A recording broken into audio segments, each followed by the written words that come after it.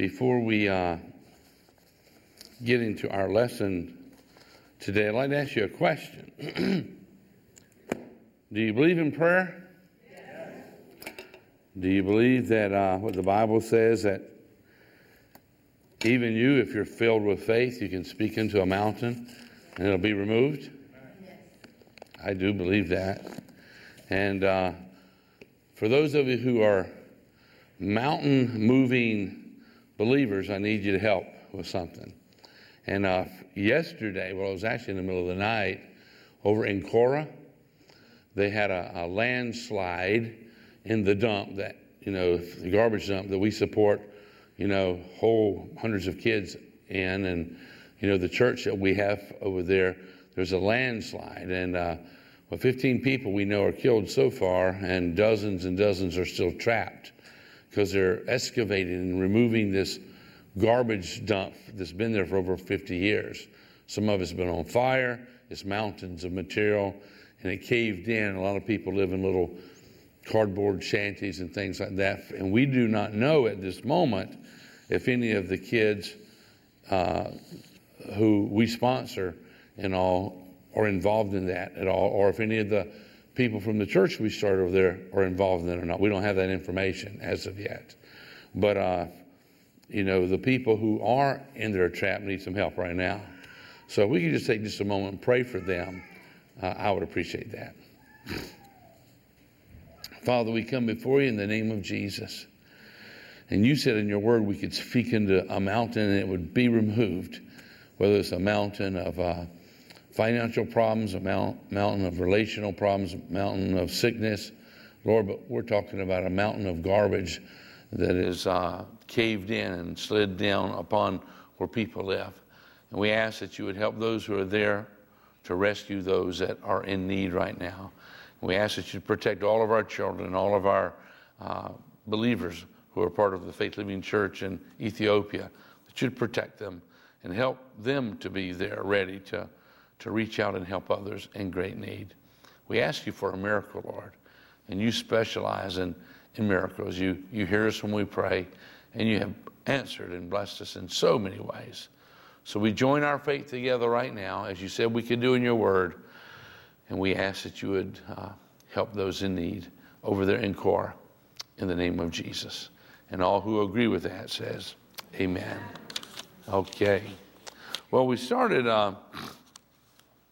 last week talking about loving, what do we call it? Oh yeah, love out loud.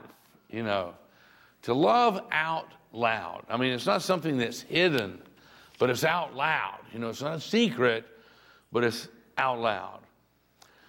Michael, he takes his family to see a movie or a sports event about every week. And when they come home, they build a fire and they make popcorn. Little Billy had made a real pest of himself at the movie and in the car on the way back home. So he was punished by being sent to his room. After building a fire and the family began popping popcorn, Dad went into Billy's room and he said, "You go on out there with the others. I'll sit here in your room and take your punishment." Now, Dad's the one who gave the punishment. And Dad's the one who now is taking the punishment. That's loving out loud. That's a whole lot like what Jesus did for us. He created us and he gave us guidelines and rules, commands to live by. And when we have broken those, or we've fallen short, that's why Jesus came here to this earth and went to a cross. And, he took our punishment when he was nailed to a cross. The Bible says he descended into hell for 3 days. He took our punishment. God has loved us out loud. And everybody has heard about Jesus dying on the cross. But he did it if he was the only person on the planet, because we have sinned and we have fallen short. In the book of Romans, chapter 5, verse 7, it says, we can understand someone dying for a person worth dying for. You know anybody worth dying for? Yes. Somebody in your family? Yes. Guys, you shake your heads.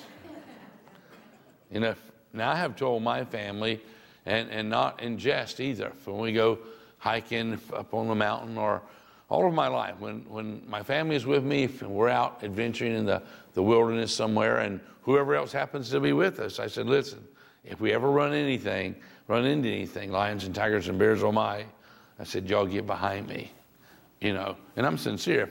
I will stop the animal that's coming toward me. I'm prepared to do so, okay? But I have two plans of attack. If I fail to stop a bear who would be attacking my family, well, number two is I'm big enough that the bear would be full by the time he ate me and he wouldn't bother nobody else, okay? That's the way I look at it. But, and you dads know, and many of us know, you know, not just only my flesh and blood family, but I'd be willing to die for just about any of you guys, you know, if we're put in a situation. And the Bible says this, there are some people just worth dying for. It says we can understand someone dying for a person worth dying for. And we can understand how someone good and noble could inspire us, you know, to self-sacrifice. Because maybe they came up with a cure for cancer or something. It's like, you know, a person like that, they need to be around and help so many other people. And that's what the Bible is talking about. It says, you know, there are some worth dying for, and some could inspire us for self-sacrifice. But it says in verse 8, but God put his love on the line for us by offering his son, Jesus, in sacrificial death while we were of no use whatsoever to him, while we were still selfish sinners, you know, that God laid his life on the line for us. And we didn't really deserve it. That's loving us out loud. That's mercy and that's grace. We don't deserve it, but he forgives us and he loves us and he protects us. And Jesus was our whipping boy. He took the punishment for us. And then it tells us something over here in John chapter 13, verse 34.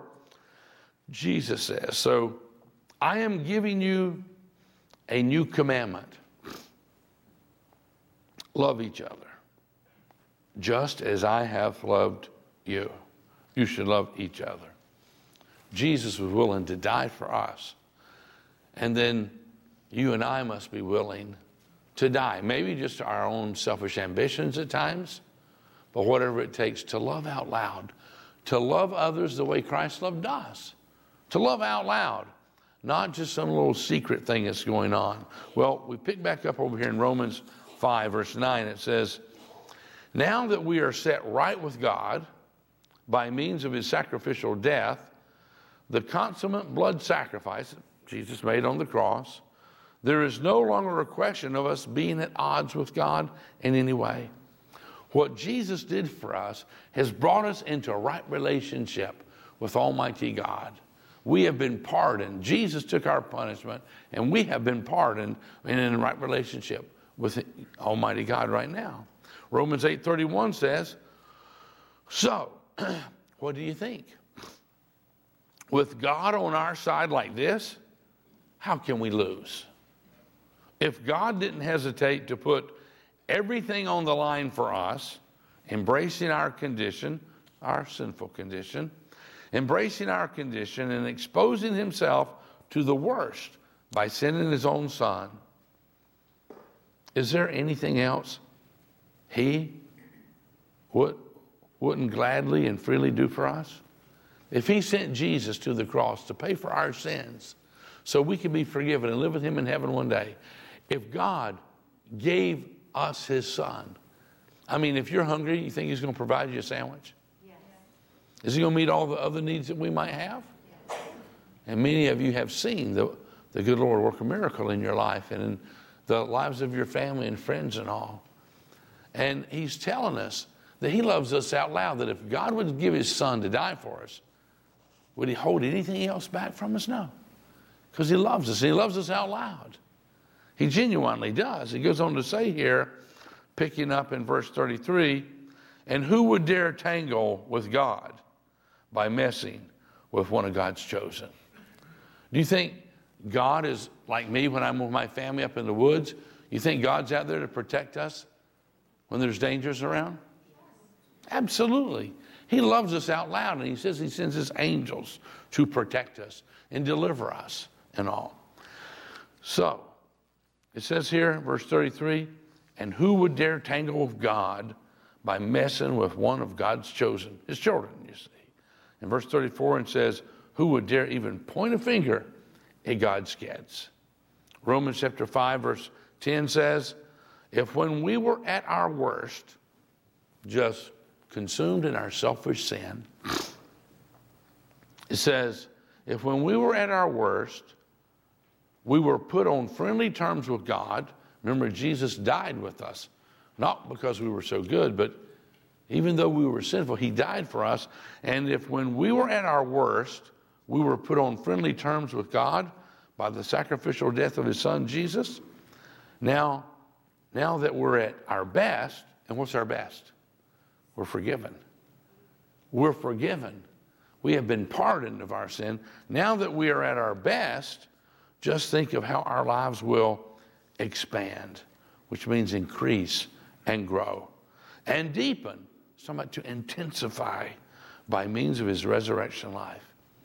The same power that raised Jesus from the dead, he makes available to you and me to live with resurrection power so we can overcome the darkness that's in this world that tries to pull us down. Because of the resurrection of Jesus Christ, we can access that resurrection power. We don't have to live defeated, hopeless lives because what Christ has done for us. So he goes on to say in verse 11, now that we have actually received this amazing friendship with God, we are no longer content to simply say it in plodding prose. Now, what's prose mean? It's poetry. You're exactly right. Plodding prose says, because what Christ has done for us and we have a friendship with God, we no longer are content to say it with just a little poetry like roses are red, violets are blue, sugar is sweet, and God, so are you. Now, he says because of our friendship with God, we no longer are content to just say simple things like that to God. He goes on to say, we sing and shout our praise to God through Jesus, the Messiah. We sing and we shout it.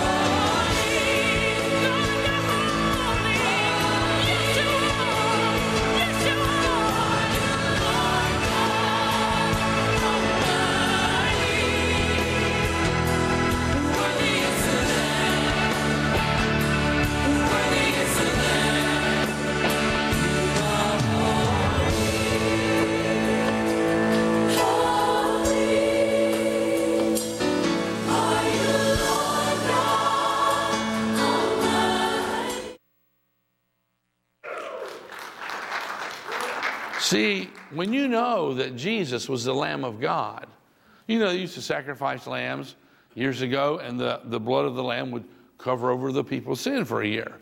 But when Jesus came, remember what John the Baptist said? Behold, the Lamb of God. Talking about Jesus, the Lamb of God, whose sacrifice doesn't cover our sin, but whose sacrifice once and for all washes our sin away.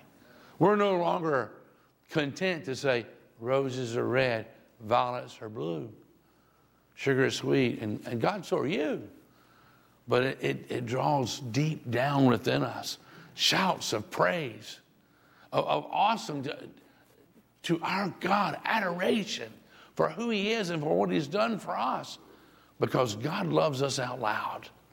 He loves us out loud, and he meets our needs. He put us here, and he cares for us as a loving Father does. And he shall reign forever and ever and ever. John 3:16, a very common passage to most people. It says, for God, he loved the world, that's you and me, so much that he gave his one and only Son, so that, what's that next word? Excuse me? Everyone. What was that? Everyone. That's better.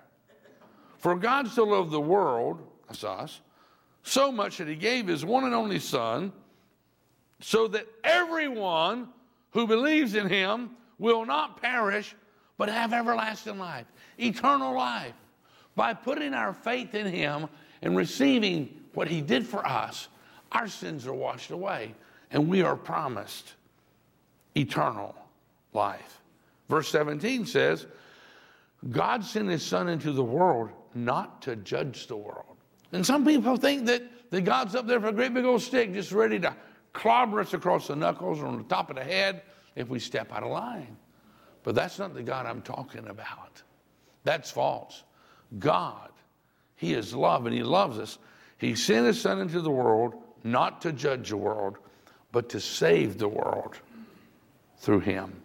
Luke 23, verse 34 says, and Jesus is talking here, Jesus said, Father, forgive them, for they know not what they are doing.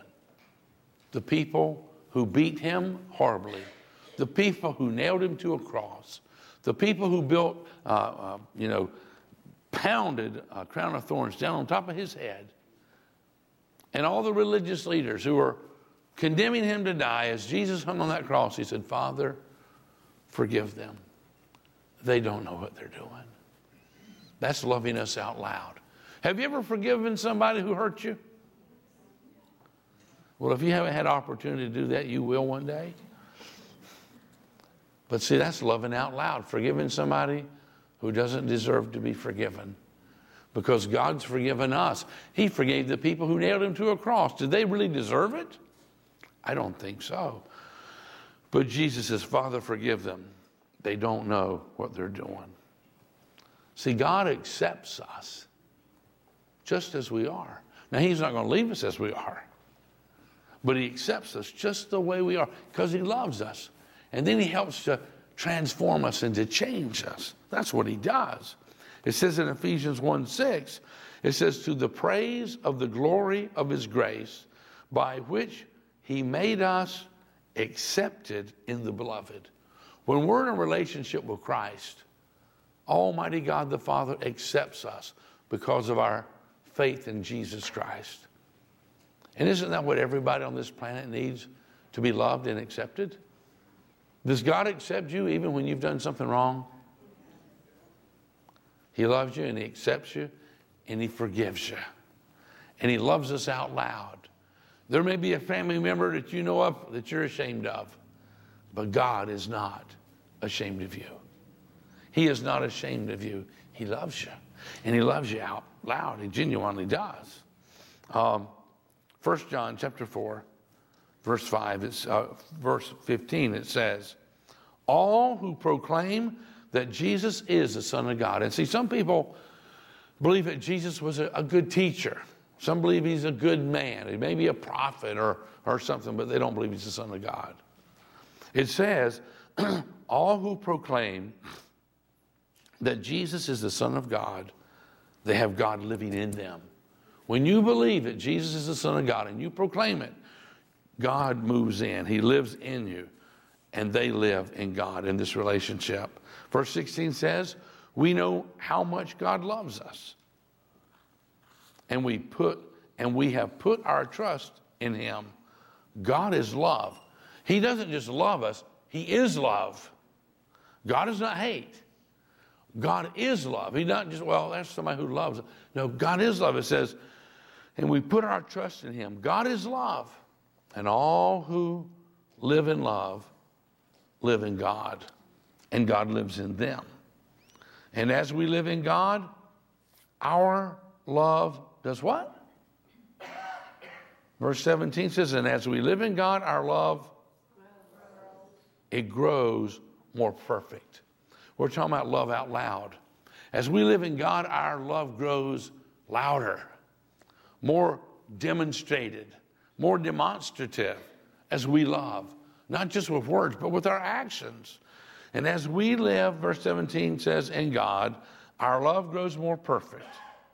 So we will not be afraid on the day of judgment, but we can face him with confidence because we are like Christ here in this world. And he is love.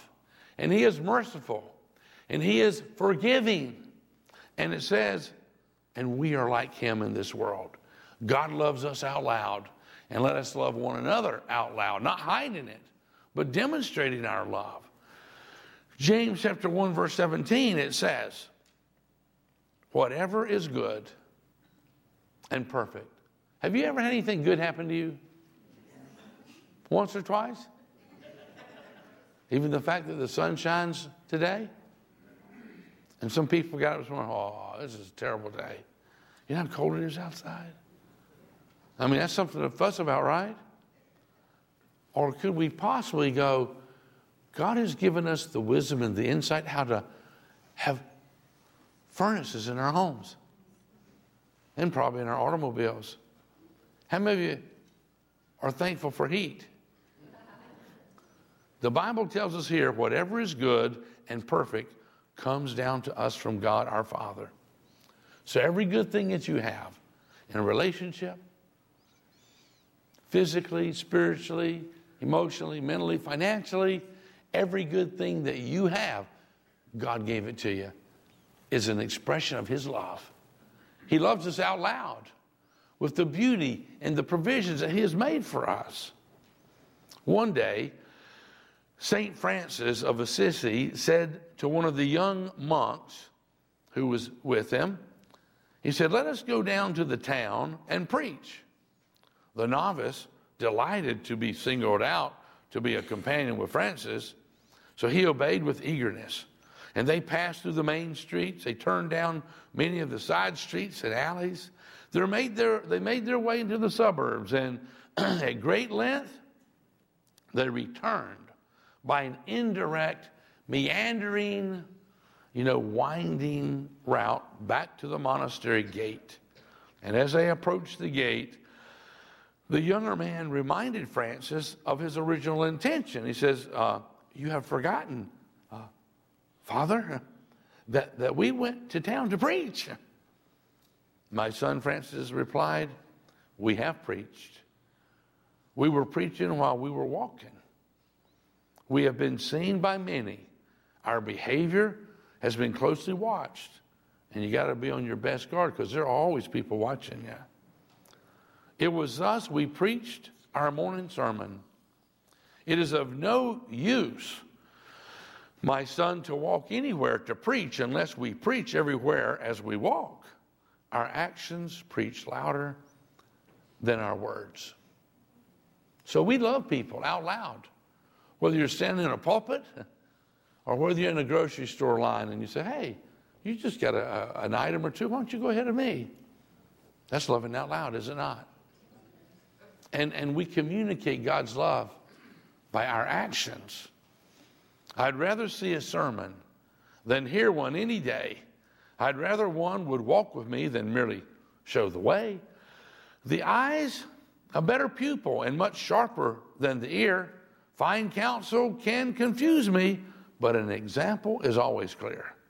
The lectures you deliver may be very wise and true, but I'd rather get my lesson by observing what you do. Author's unknown to that, but it's relevant to us. We communicate so much by our actions every day as people are watching us as well as hearing us. Romans chapter 12, verse 9 says, don't just pretend. He's saying here, don't fake it. Don't just pretend that you love others. Really love them. Do we ever pretend? Do we pretend anything? Oh, maybe the reason I have this beard, maybe I'm pretending to be a mountain man. You know? Maybe we wear football or baseball or basketball, clothing or caps because we're pretending to be a great, player.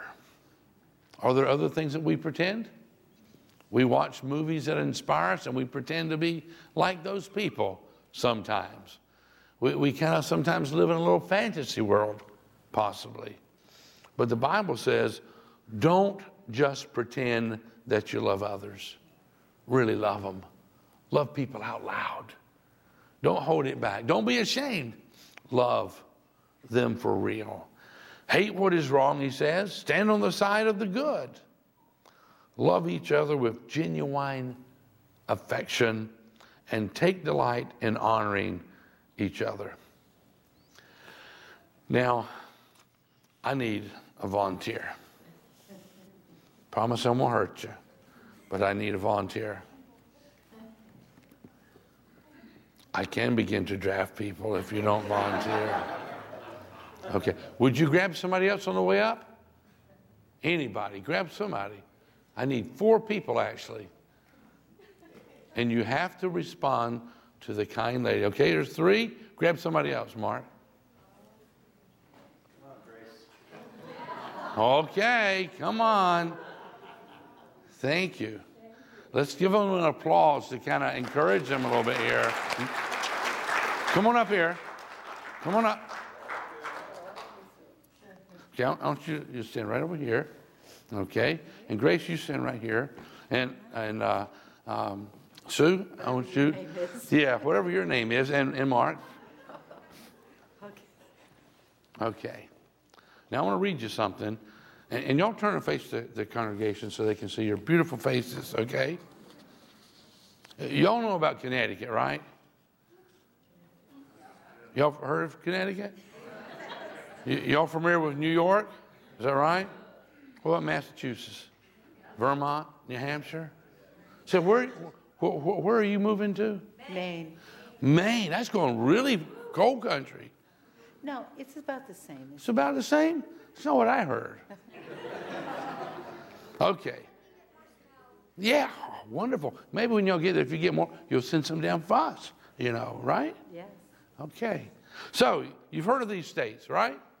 Have you ever heard of the land of no elbows?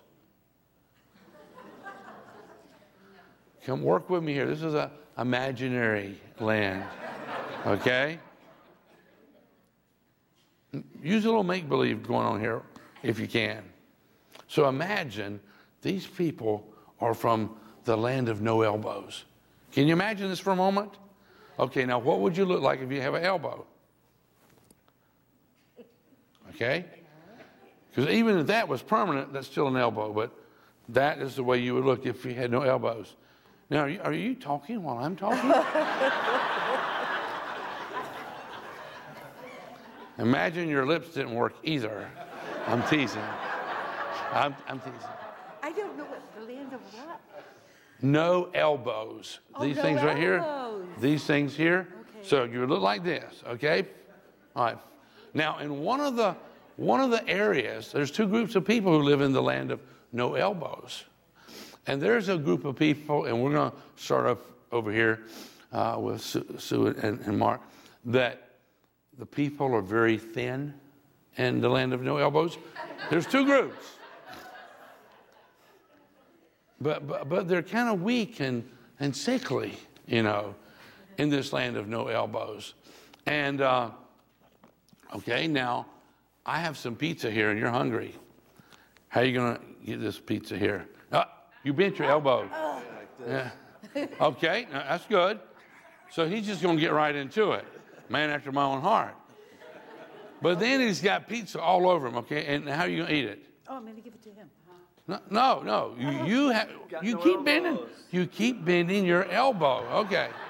All right. Okay. So that's why you can see they're struggling. Can you imagine what their homes look like? Can you imagine driving a car and all the things you got to do with no elbows? It's a struggle, right? I mean, you can't, to hammer something, it can be quite difficult. But now over here, the people in this part of the land with no elbows, they're healthy, they're thriving, they're strong. So how would you survive in the land of no elbows? You bend your elbows. Oh. Got to keep them straight. So here's some food. Okay. So what would you do? And there's no rules here. How would you help her to be healthy? Let's grab a hold of this. Your fingers work. Okay, you got your fingers. Don't bend your elbows. Okay, now what would you do? Eat. Well, and you can eat all you wanted. And you're not shoving it down her throat or nothing like that.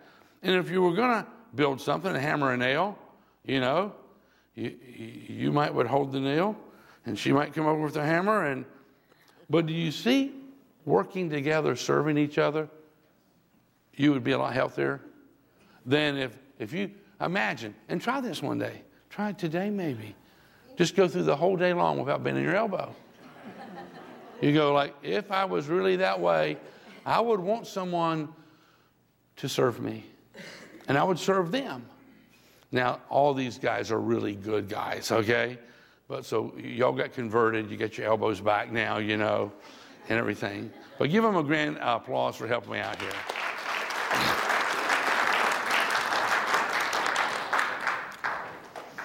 Okay, let me read this verse again. It says, love each other with genuine affection. And we're loving out loud. If someone's struggling, getting something to eat because they don't have an elbow, well, we can pick up something and help to serve them. Do we really serve one another? If we're not thinking of others, well, we struggle. We do everything on our own. And if you didn't have an elbow, it'd be hard to really be healthy or to build and accomplish very much. But it says, love each other with genuine affection and take delight in honoring each other. It says, never be lazy in your work, but serve the Lord enthusiastically. And one of the ways we serve the Lord is by serving one another. Many of y'all serve here in the church. The last couple of weeks, we've had a whole bunch of the guys and one lady who've come down. I don't know if you've been downstairs, but our downstairs was about twice the size of it was. We've torn out these people who've been serving the Lord by serving us, have tore out a lot of walls, and we're fixing it up downstairs so we have a bigger and a better place to serve others when there's a need there. So it says, never be lazy in your work, but serve the Lord enthusiastically. Be glad for all God's planning for you, and be patient in trouble, and always prayerful. When God's children are in need, you ever see people have needs? When God's people are in need, be the one to help them out. It's very easy to go, when you see a need, why don't you go help them? Oh, why don't you go help them? But the scripture says, when God's children are in need, be the one to help them out. And get into the habit of inviting guests home for dinner. Actually, what y'all having for dinner today? Spaghetti and meatballs and sausage. Okay, is it gluten-free? You can come over. Okay, I can come over and watch y'all eat, right? I'm teasing you. But you hear what it says? It says, and get into the habit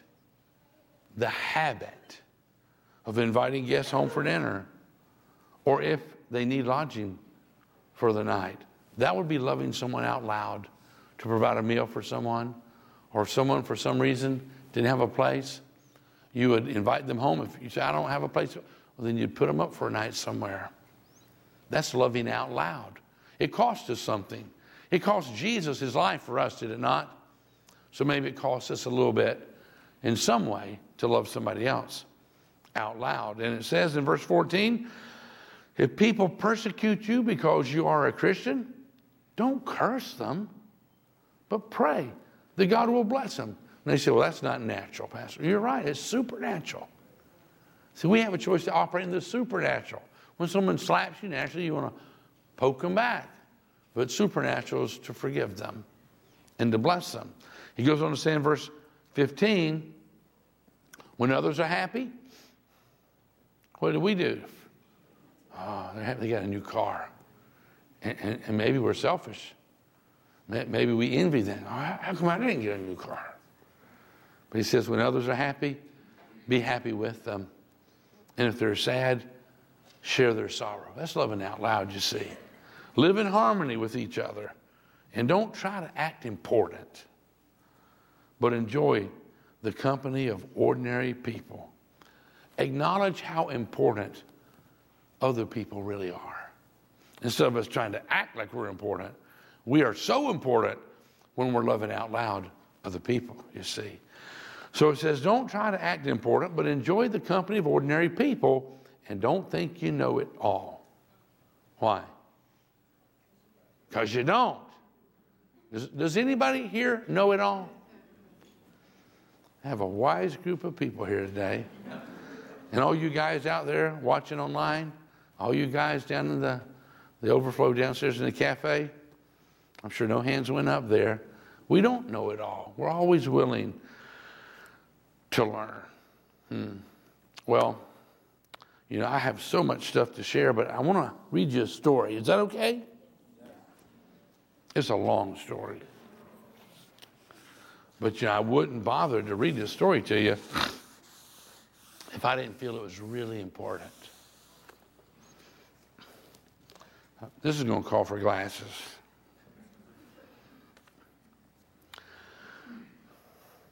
When I was in high school, I met a guy named Randy. Randy had 3 things that I didn't have: a Triumph motorcycle, a beard, and a girlfriend. It just didn't seem fair. I wanted all 3 in ascending order. And I asked around and I found out that Randy didn't even go to the high school. He just hung out there. I had heard about guys like that, and I figured I should keep my distance. So I did. Well, later, I heard that Randy was a Christian, and he worked with an outfit called Young Life. I didn't know much about any of that stuff, but it helped to explain the beard and made it okay that he was hanging out at the high school. I guess Randy never offered me a ride on his motorcycle, but he did try to engage me in discussion about Jesus. I kept him at arm's length, but that didn't seem to chill his interest in finding out who I was and what I was about. I figured maybe he didn't know anyone his own age, so we eventually became friends. I was a lousy student, and I found out that I could take a test to get a certificate that was the equivalent to a high school diploma. I couldn't figure out how to sign up for the test, though, which on reflection was a pretty good indicator that I should stay in high school a little longer. My plan was to move to Yosemite and spend my days climbing the massive granite cliffs. At 6 foot 4 inches, 220 pounds. I didn't really have the rock climber's build. And I wonder what made me think that there was a rock climber inside me. So when you're in high school, you don't give much thought to what you can't do. For most people, that gets learned later. And for still fewer, gets unlearned for the rest of life. At the beginning of my junior year, I decided it was time to leave high school and make the move to Yosemite. I had a down vest, 2 red bandanas, a pair of rock climbing shoes, $75, and a Volkswagen Bug. What else did I need? I'd find work in the valley and spend my off time in the mountains. More out of courtesy than anything, I swung by Randy's house, first thing on Sunday morning to say goodbye and to let him know I was leaving. I knocked on the door, and after a long couple of minutes, Randy answered. He was groggy and bedheaded. I had obviously woke him up, and I gave him the rundown of what I was doing. All the while, Randy stood patiently in the doorway, trying his best to suppress a puzzled expression. You're leaving soon? He asked when I'd finished. Yeah, right now, actually. I said as I straightened my back and I bared my chest to show that I'm in business. Look, Randy, it's time for me to get out of here. I just came by to say thank you for hanging out with me and being a great friend. Randy kept his earnest and concerned face, but he didn't say a word. Oh, hey, I inserted, will you tell your girlfriend goodbye for me too? You know, when you see her next? And again, no word from Randy. He had this weird, faraway look on his face, like he was looking right through me. He snapped back into our conversation. Hey, Bob, would you wait here for a second while I check something out? No sweat, Randy. I had nothing but time now. What did I care? Randy disappeared for a few moments into the house while I stood awkwardly on the porch with my hands in my pocket. When he came back to the door, he had a tattered backpack hanging over his shoulder by one frayed strap and a sleeping bag under his arm. He was focused and direct. All he said was, Bob, I'm with you. Something in his words rang right through me. He didn't lecture me about how I was blowing it and throwing opportunities away by leaving high school. He didn't tell me I was a fool and that my idea would fall off the tracks on the way to the launch pad. He didn't tell me I would surely crater even if I did briefly lift off. He didn't tell me that. He was resolute, unequivocal. He had no agenda. He was with me. Despite the kind gesture, it was pretty odd to think that he wanted to come along. Sure, I guess, I said half-heartedly. You sure? Yeah, Bob, I'm in. If you wouldn't mind, what if I called a ride with you? Randy stood with a determined look. So let me get this straight. You want to drive to Yosemite with me right now? Yep, that's right. I can find my way back after we get there, and after you get settled in. I'm not sure why I accepted Randy's gesture of self-invitation. I guess it's because it caught me totally off guard. No one had ever expressed any interest in me like that before. Sure, I stammered, as we both stood awkwardly on the porch. I guess we better get going then. And with that, Randy closed the door to his little house, and we walked side by side to my Volkswagen Bug. He plopped into the passenger seat and threw his stuff on top of mine in the back seat. We got to Yosemite before nightfall, and it occurred to me for the first time we had no place to stay. We had a couple of sleeping bags, no tent, and very little money. So we snuck in through the back of a platform tent that is set up in a campground to pay per night camping. We slept toward the back of the tent so we could make our escape if an upstanding tent renter showed up for the night. Fortunately, no one came, and the next morning we woke up to a chilly, glorious morning in Yosemite Valley. To the north of us, El Capitan soared 3,000 feet straight up, like a huge granite soldier. Half Dome dominated the landscape to the east. These were my companions. This was my cathedral. I was in the valley-wide living room of my new home. Now it was time to get a job and settle in. I rolled over in my sleeping bag, thinking about how great it was to have Randy with me. I was a little nervous, but also excited about my newfound freedom. I was a man now. I felt my chin for any sign of whiskers. Nothing yet, but I shaved anyway, just in case. Randy and I dusted off the stiffness that comes when tent camping and went to the Camp Curry Company cafeteria.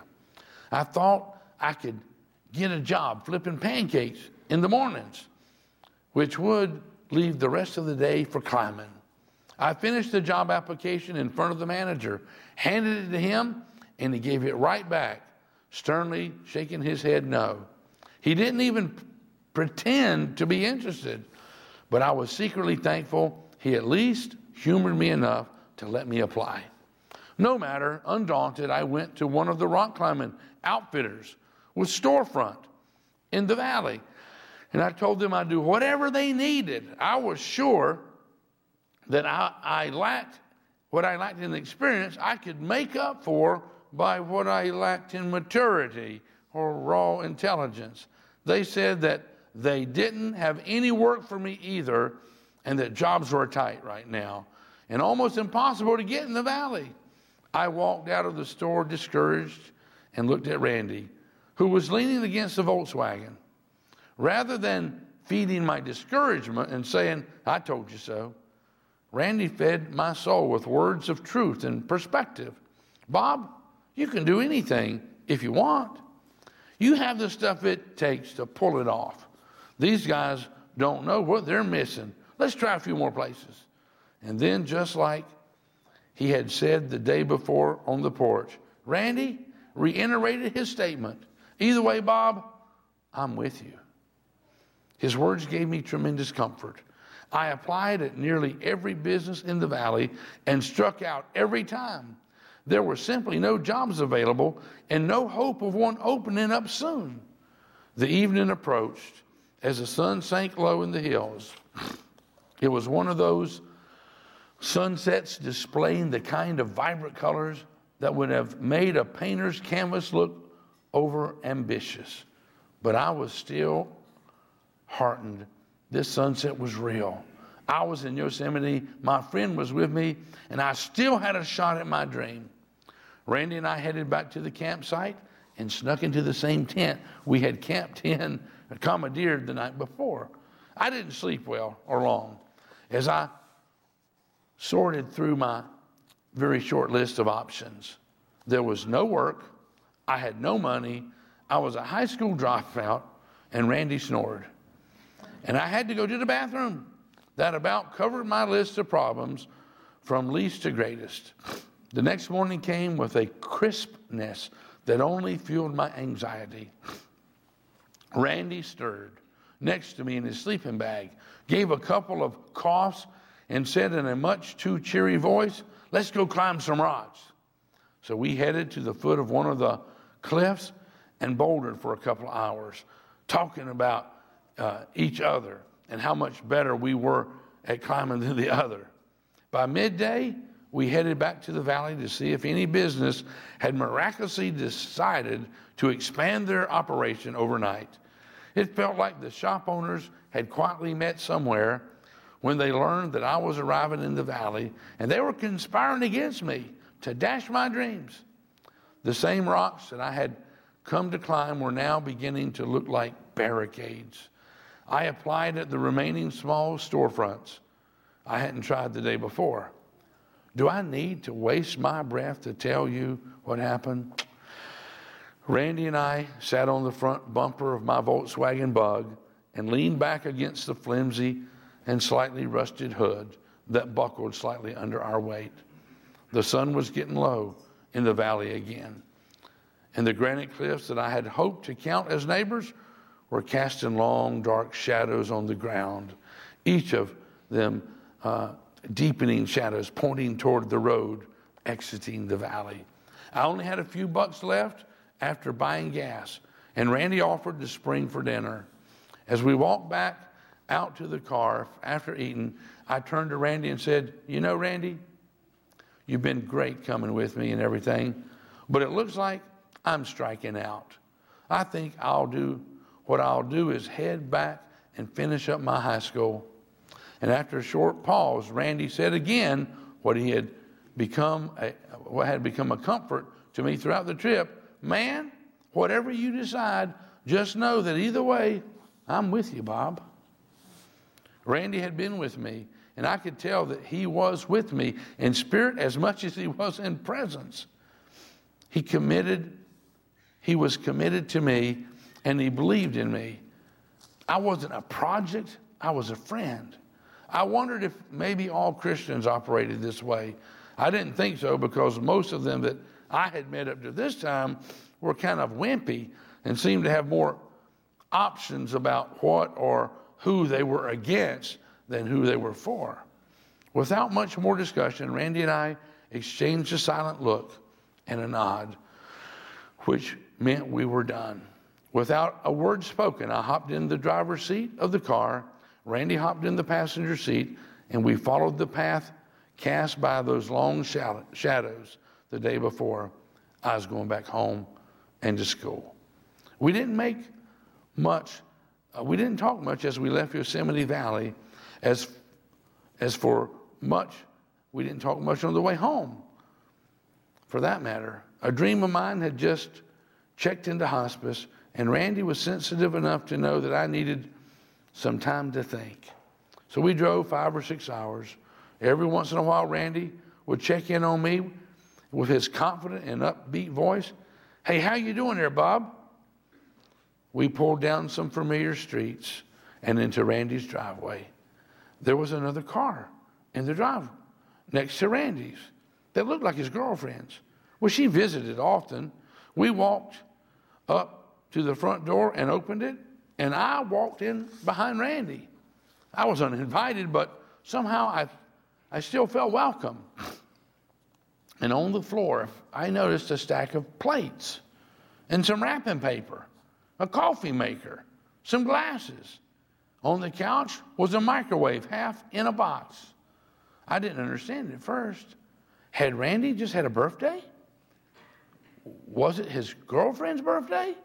A microwave seemed like a weird way to celebrate someone's arrival into the world.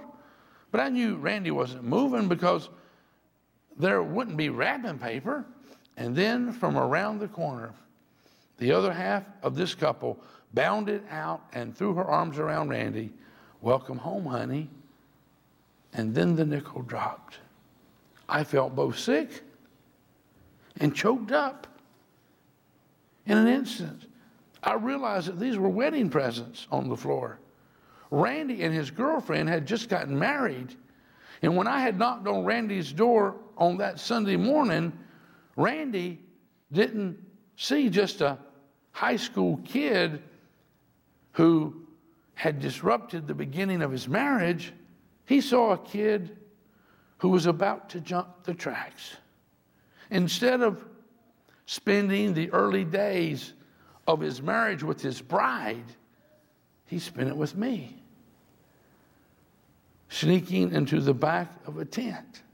Why? It was because Randy loved me. He saw the need, and he did something about it. He didn't just say he was for me or with me. He was actually present with me. What I learned from Randy changed my view permanently about what it meant to have a friendship with Jesus. I learned that faith isn't about knowing all of the right stuff or obeying a list of rules. It's something more costly, because it involves being present and making a sacrifice.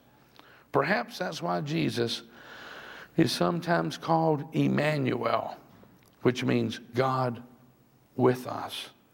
I think that's what God had in mind for Jesus, to be present, to just be with us. It's also what he has in mind for us when it comes to other people. The world can make you think that love can be picked up at a garage sale or enveloped in a Hallmark card. But the kind of love that God created and demonstrated is a costly one, because it involves sacrifice and presence. It's a love that operates more like a sign language than being spoken outright. What I learned from Randy about the brand of love Jesus offers is that it's more about presence than undertaking a project. It's a brand of love that doesn't just think about good things or agree with them or talk about them. What I learned from Randy reinforced the simple truth that continues to weave itself into the tapestry of every great story Randy loved. Would you be willing to spend your honeymoon driving across country in a Volkswagen with just a few dollars in your pocket and a high school dropout? Think about it. What Randy did was love Bob out loud. Didn't lecture him, didn't condemn him. He just loved him. See, God's been loving us out loud. Doesn't God forgive us? Doesn't God tell us, hey, you can do this? He gave us a passage that says, I can do all things through Christ who strengthens me. And Jesus spoke to us. He says, I will never leave you and I'll never forsake you. God's with us. He promised that. He would always be with us. And he's given us a book to cheer us up, to encourage us. It's like a map. It's direction. But he's there loving us and caring for us all the time. So what I'd like to do is just take a moment right now before we close. And I'd like us just to bow our heads together. I want to pray for you. And give you an opportunity also. Because Jesus is knocking at the door of our heart. He wants to be with us. And give us that opportunity to welcome him into our lives. So, Father, I ask that you would bless each man, woman, boy, and girl who is here in this building, upstairs and downstairs, that you'd bless those who are watching online, and you'd reveal yourself to us in an awesome way, and that we would sense your presence, that we'd recognize that we're not alone no matter what we're going through, good or bad, but you're always there with us. Father, reveal yourself to us in such a way that we'll begin to love other people out loud, that you can love them through us, and we'll not be so quick to condemn or to criticize or put people down, but we'll be quick to accept people and love them out loud, the same way you accept us and love us. We know that you change us in time, and we're open to that because you love us so much. So as our heads are still bowed, would you join me in a simple prayer to invite Christ into your life, or maybe you already know him, to reaffirm your faith in him today? Would you pray? Dear Heavenly Father, I believe that you love me. And I believe that Jesus gave his life for me. And I believe that Jesus rose from the dead, and that he's knocking at the door of my heart. And I open that door right now, and I welcome Jesus into my life as my Savior, as my Lord, and as my soon coming King. I am sorry for my sinful ways, and I reach out and receive your pardon. I receive your forgiveness, and I dedicate the rest of my life to living for you. Have your way in me, Lord, and help me to love others the way you love me. Help me to love out loud. In Jesus' name, amen and amen. Now, we're going to leave in just a couple of moments. But let's see, do I have a weekly challenge? Somebody have a weekly challenge? A little connection? Thank you. It simply says, and if you agree with this, just check it off, drop it in the tithe box. It says, I am determined to grow in my love for God and my love for his people, and to love them out loud. If that's you, say, I really want to love people more. I want to really love God more. I want to learn to love out loud. And you're just kind of making a commitment by putting a check there and dropping it in there and just saying, yep, Pastor Ron, that's what I'm going to do also in this coming week. So if you agree with that, sign it, drop it in. And if you prayed with us just a couple of moments ago and you welcomed Christ into your life, at the connections desk back there, we got a little gift bag. And in that gift bag is a Bible and some other little things that would inspire your faith in God and hopefully help you along. It's all free. Just stop by and pick that up. Tell them how you want that gift bag Pastor Ron talked about. And also, if you're a guest, we have a beautiful gift for you. Just one of our ways of saying thank you so much for coming. We hope you come back. And they'll give that to you. If you need some prayer, there'll be some folks around the altar up here who'll be willing to pray for you, ask God's blessings on you. And the God that we serve, he still answers prayer. He genuinely does. And at this point, I'm going to dismiss you. And if you are familiar with Joe and Sue here who are moving to Maine, I can't believe they would leave us, but I'm teasing, that, right? But we're going to pray over them as they get ready to move, sincerely to Maine. And Sue, how many years you been here? 31. 31 years. It's pretty cool.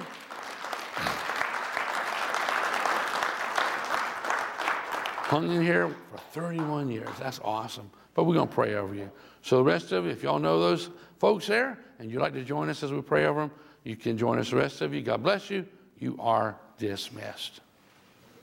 You guys come on out.